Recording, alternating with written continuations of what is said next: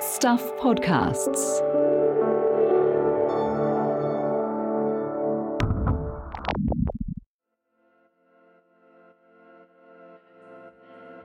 Hi, I'm Michael Wright, and welcome to The Long Read from Stuff. This week is a little bit different. The Long Read is, like everything else in New Zealand, locked down. If I sound a little different, it's because I'm talking to you from an awesome duvet fort in my son's bedroom that I've commandeered to be our studio. This week's story was, until Tuesday, the story of the week. It's called After the Tampa. It's the story of Afghan refugee Abbas Nazari, and it marks the return of my namesake nemesis, Mike White. Mike, who for lockdown reasons can't talk to us this week, wrote this story based on a book written and just released by Abbas about his life. You might recall 20 years ago, just after the 9/11 terror attacks, a Norwegian container ship called the Tampa rescued hundreds of refugees from a stricken boat in the Indian Ocean. Something of a diplomatic crisis followed. Australia, the nearest country, refused to take the refugees, and the ship sort of sailed aimlessly around the Indian Ocean for a while. Finally, New Zealand agreed to take some of the refugees, and among them were the Nazari family. So, this week, as Afghanistan sadly succumbs once more to Taliban rule, here, read by me, is the uplifting story of Abbas Nazari. When Abbas Nazari goes to bed tonight, sleep will elude him. His bed will sway. He will recall the scent of salt and summer wind and uncertainty. He will be back at sea, back where he was exactly 20 years ago. That night, he'd been woken by his parents, hustled from a dormitory in Jakarta onto a bus and driven to Indonesia's coast. In the darkness, the 7-year-old from the mountains of Afghanistan touched the sea for the first time in his life. Rocking in the shallows and shadows was a 20-metre-long wooden boat, its flanks worn, its deck crowded. This was what the family had paid a fortune for, a place on the Palapa, a converted fishing boat that would provide them with passage to Australia and a new life. For months, they'd made the journey from their village, Sungjoy, high in the Hindu Kush, where they slept on the roof of their mud brick house in summer to stay cool and shoveled snow from it in winter. When Taliban troops and their ascetic ideology crept closer and closer, Abbas's father, Abdul, made the impossible decision to flee. He sold the truck he used for his haulage business, boarded up their house, and bribed his family's way across the border to Pakistan by handing over his wedding ring and watch when a Taliban commander demanded them. From there, forged visas and complicit immigration officials helped them reach Indonesia. And now, here they were, at the edge of the ocean, the beginning of their journey's final leg, beside the Palapa's porous planks, wondering if they should climb aboard. They'd imagined something far bigger. They thought their money would have secured something much safer. The family stood on the beach, balancing their options. Abbas's mother, Goldestar, told her husband she couldn't face putting her children at risk on such a boat. But Abdul replied that they'd spent all their savings, and to turn back now would be to stare at a life begging on Jakarta's streets. Have faith, he said. We've made it this far.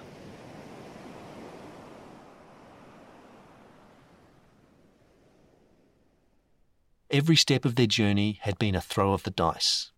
Every decision and border and smuggled truck ride, a risk.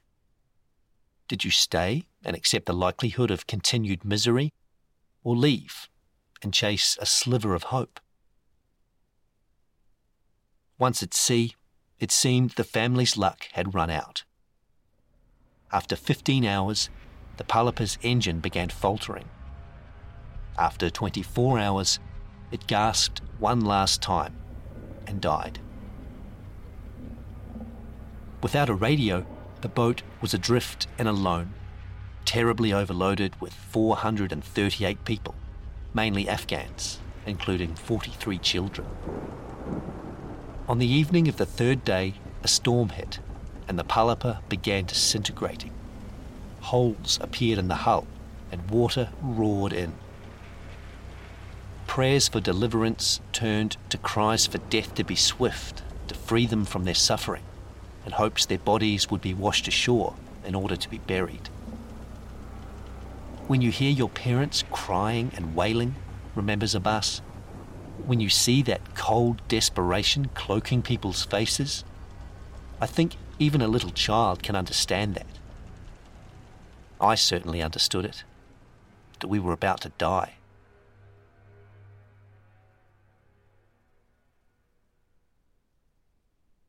But the boat and passengers survived the night, and the next day the Palapa was spotted by Australian pilots who issued a distress call to nearby ships.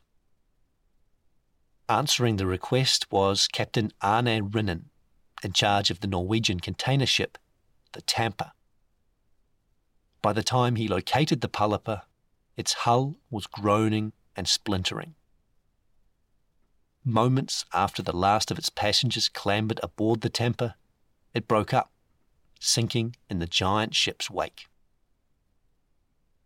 What followed captured the world's attention, as Australia refused to allow the ship to dock at nearby Christmas Island, demanding it take asylum seekers back to Indonesia and threatening Rinnan with jail if he didn't. In a decision defying international obligations and human rights, Australia's government kept the refugees sweltering on the Tampa's foredeck for a week, sending commandos aboard to hold the asylum seekers at gunpoint, determined to prevent a precedent for any who might attempt to follow them. Eventually, Australia accepted New Zealand's offer to take all families and boys on their own, more than 130 people in total. The remaining men were detained in a hastily built encampment on Nauru under the Australian government's Pacific solution, where they remained for more than 3 years. Abbas's family of 7 arrived in New Zealand on September 28, 2001, 6 months since escaping Sunjoy, and the same day American troops invaded Afghanistan following the 9/11 attacks. After 2 months at Mangere Refugee Resettlement Centre, the family flew to Christchurch, were picked up from the airport, turned into Ballantyne Ave in Riccarton, and pulled into the drive of a simple state house with a white picket fence, cream weatherboards, lush lawn, and brick chimney, and a blue front door, which Abbas pushed open and walked through into a new life in New Zealand. Abbas walked out the back door and into a shed behind the house, filled with books. Over the years that followed, he read nearly all of them.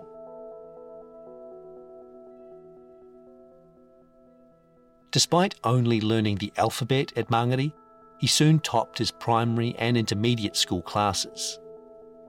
In his first week at Burnside High School, he entered the New Zealand Vegemite Spelling Bee, coming second in the Canterbury competition, he slipped on soliloquy, and third in the national finals, where he missed the second T in silhouetted. To this day, Abbas recalls, Vegemite tastes of bitter defeat.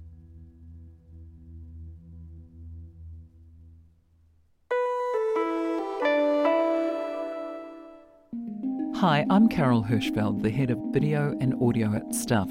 If you're enjoying our Long Reads podcast, how about contributing to the Stuff supporter program? You can contribute any amount you choose, and you can do it just once, or monthly, or annually. Direct support from people like you helps us produce the kind of journalism you're listening to right now. Go to stuff.co.nz/support. 4 doors down from the Nazaris in Ballantyne Ave were the Moangas, and Abbas and his brothers quickly became mates with Richie, now an All Black. Moanga remembers them all playing touch rugby, barefooted, down the cul-de-sac. Language barriers never stood in the way of fun. The thing that amazes me about Abbas and his family, Moanga says, was when they got to Christchurch, it took Abbas probably 2 years before he spoke better English than me and was 5 times smarter than me. And you could see the way he applied himself. Abbas was always at the library, reading. Him and his family, they were all on a mission when they landed. Moanga says Abbas was a decent rugby player, though they didn't face each other after primary school. Thankfully, the All Black First Five says, because he could put me on my backside. He's a big boy. You see what he's been through. I think he's scared of nothing. Abbas played first 15 rugby, trialled for Canterbury representative teams, and became a devoted Crusaders fan. He studied international relations at Canterbury University, and every holiday would work picking berries or in real estate to help pay his way. For a while, he thought about joining the armed forces, but was eventually satisfied with helping the student volunteer army. After university, Abbas became a policy analyst at Treasury, drove Ubers at night, worked weekends at the family business, and bought a central Wellington apartment. In 2019, he won a Fulbright scholarship to Georgetown University in Washington, D.C. 3 months ago, he graduated with a master's in security studies.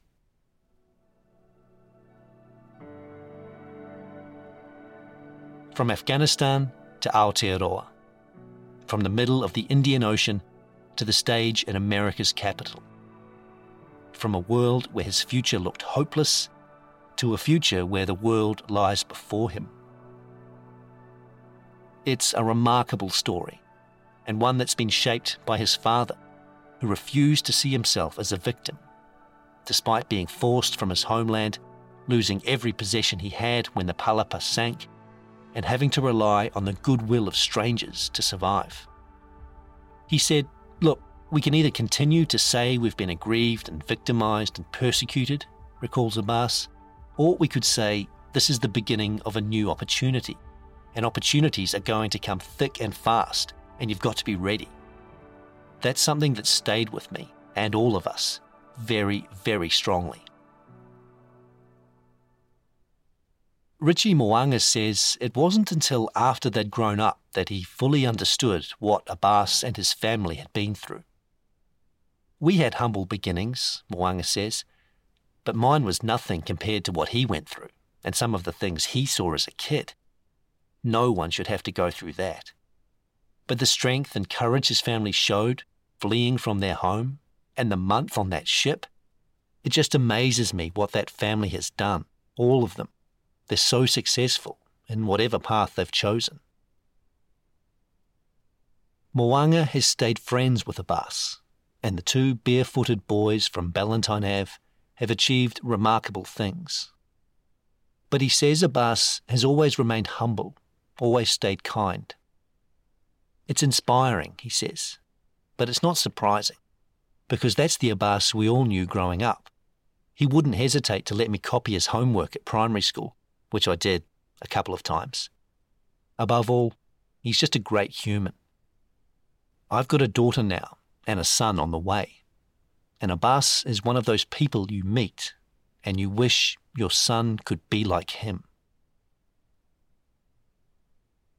Abbas realises his story, told in his just-released book, After the Tampa, is full of what-ifs.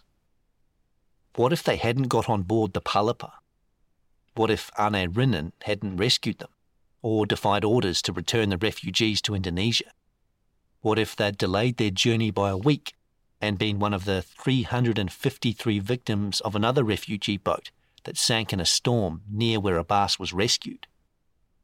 It could have turned on a dime or flip of a coin, Abbas says. Decisions we made or didn't make or had made for us along the way. So I consider myself incredibly, incredibly fortunate to be here. So do his parents. Looking back on the struggle of our journey, says Goldestar, now 59, it was a very, very difficult time. But looking where we are now, it was definitely worth the struggle. Having come from a village with no electricity, with neither of them having had a formal education, seeing the success of their children has made them proud beyond words. Abbas says other Tampa refugees, nearly all of whom remain in New Zealand, have done fantastically in their new home. I'm very mindful that I get put up as the poster child of refugee success, he says. And there's this expectation that, oh my God, all of them are going to be like that. But Abbas stresses not everyone can be, or wishes to be, a Fulbright scholar, and he doesn't want to be the measuring stick for achievement. Success, in his eyes, takes countless forms, from trades to sport to education to the family business. Success is surviving and contributing. And there will always be some who don't make the massive transition after being a refugee, he says, with all the emotional and psychological baggage that arrives with them at the airport. But do you want to handpick the best of the best from the refugee camps, he says? Or do you give an invite to a couple of hundred every year and say, look man, this is New Zealand, make the most of it? Of course, even though Abbas left Afghanistan as a boy, it's still half of him. He still lives in two countries, the hyphenated character of any immigrant. I think of it as two houses, he says, separated by a fence, and you end up standing on a fence line the whole time, with a view of both homes and both front lawns, between two worlds. For some, that dislocation is severe. One Tampa family gained their New Zealand citizenship, then decided to move back to Afghanistan. Within a year, they had returned to New Zealand. Abbas says it was a reminder. As hard as it might be to live in New Zealand as a refugee, it's 1,000,000 times better than dealing with the realities of life on the ground in Kabul. For his own parents, the transition to a new country where they had no language, community or financial base led to inevitable homesickness. But they understood the beginning of a new chapter meant the end of another one, Abbas says. When Abbas was 18, he made his first trip back to Afghanistan. Oh man, I remember that so well, feeling like a bloody foreigner because I was wearing jeans and Chuck Taylors, and everyone else was wearing their traditional Afghan clothes, and feeling like, what the hell have I done here? But then the guy stamps my passport, and he says, Bawatan Kosh Amadid Bera, welcome home, brother, and I almost felt tears welling up in my eyes. Abbas watches with horror and fear what's happening in Afghanistan now, as the Taliban retake control of the country. His village of Sungjoy again comes under threat, and locals pick up guns and form militias to defy them. It's almost like we've come full circle, he says, and history is repeating itself. And it makes me incredibly angry and makes me think, what the hell was the last 20 years for? It's almost like we've not moved 1 inch forward. And it fills me with trepidation about the number of folks that, like our family but 20 years later, are going to be looking for an exit. I could easily shut off and just not worry about it and say, it's part of my past. I don't really want to think about what's happening. That's a very tempting thought. Why don't I just unfollow all these news channels and forget it? But the longer I stay in New Zealand, the more the connection to Afghanistan grows. Eventually, Abbas, who's now 27, imagines he'll play some part in rebuilding the country of his birth. One day, that might mean working there. But in the meantime, he'd like to do something practical, raising money to support 1,000 families displaced by the Taliban to feed them through winter. The links with Afghanistan will naturally weaken as the next generation of Tampa descendants, born in New Zealand, like Abbas's 6 nieces and nephews, grow up completely Kiwi, in a world far away from war. I want them not to have to deal with the bullshit we had to deal with, Abbas says, because that's progress. There's no point in passing on to them the scar of what we went through. When the Palapa sank, the Nazari family lost their last precious possessions. A Quran that sat on a lintel in their Sungjoy home, and a white scarf Goldestar wore on her wedding day. But when Abbas's father made his first journey back to Afghanistan 6 years after arriving in New Zealand, he retrieved other small mementos of their life in Sungjoy. And he also replaced the watch and wedding ring he'd given up to bribe his way out of the country. The lapis lazuli stone on his finger is a constant reminder of where he came from and what he went through to get here. There's never a day goes by that I don't think about the difference between then and now, says Abdul. And if there's one thing I want people to know, it's that we're eternally grateful for the last 20 years and incredibly happy to be here. Now, back in New Zealand, Abbas isn't sure what comes next. Every step in his life has been incredible, he says. He remembers what Abdul said as they stood beside the Palapa that dark morning, debating whether to board or turn back. Have faith, his father told the family. We've made it this far. And that's a maxim Abbas has lived by and holds close as he decides where his life will go now. I have no idea what's next, he says. But we've made it this far.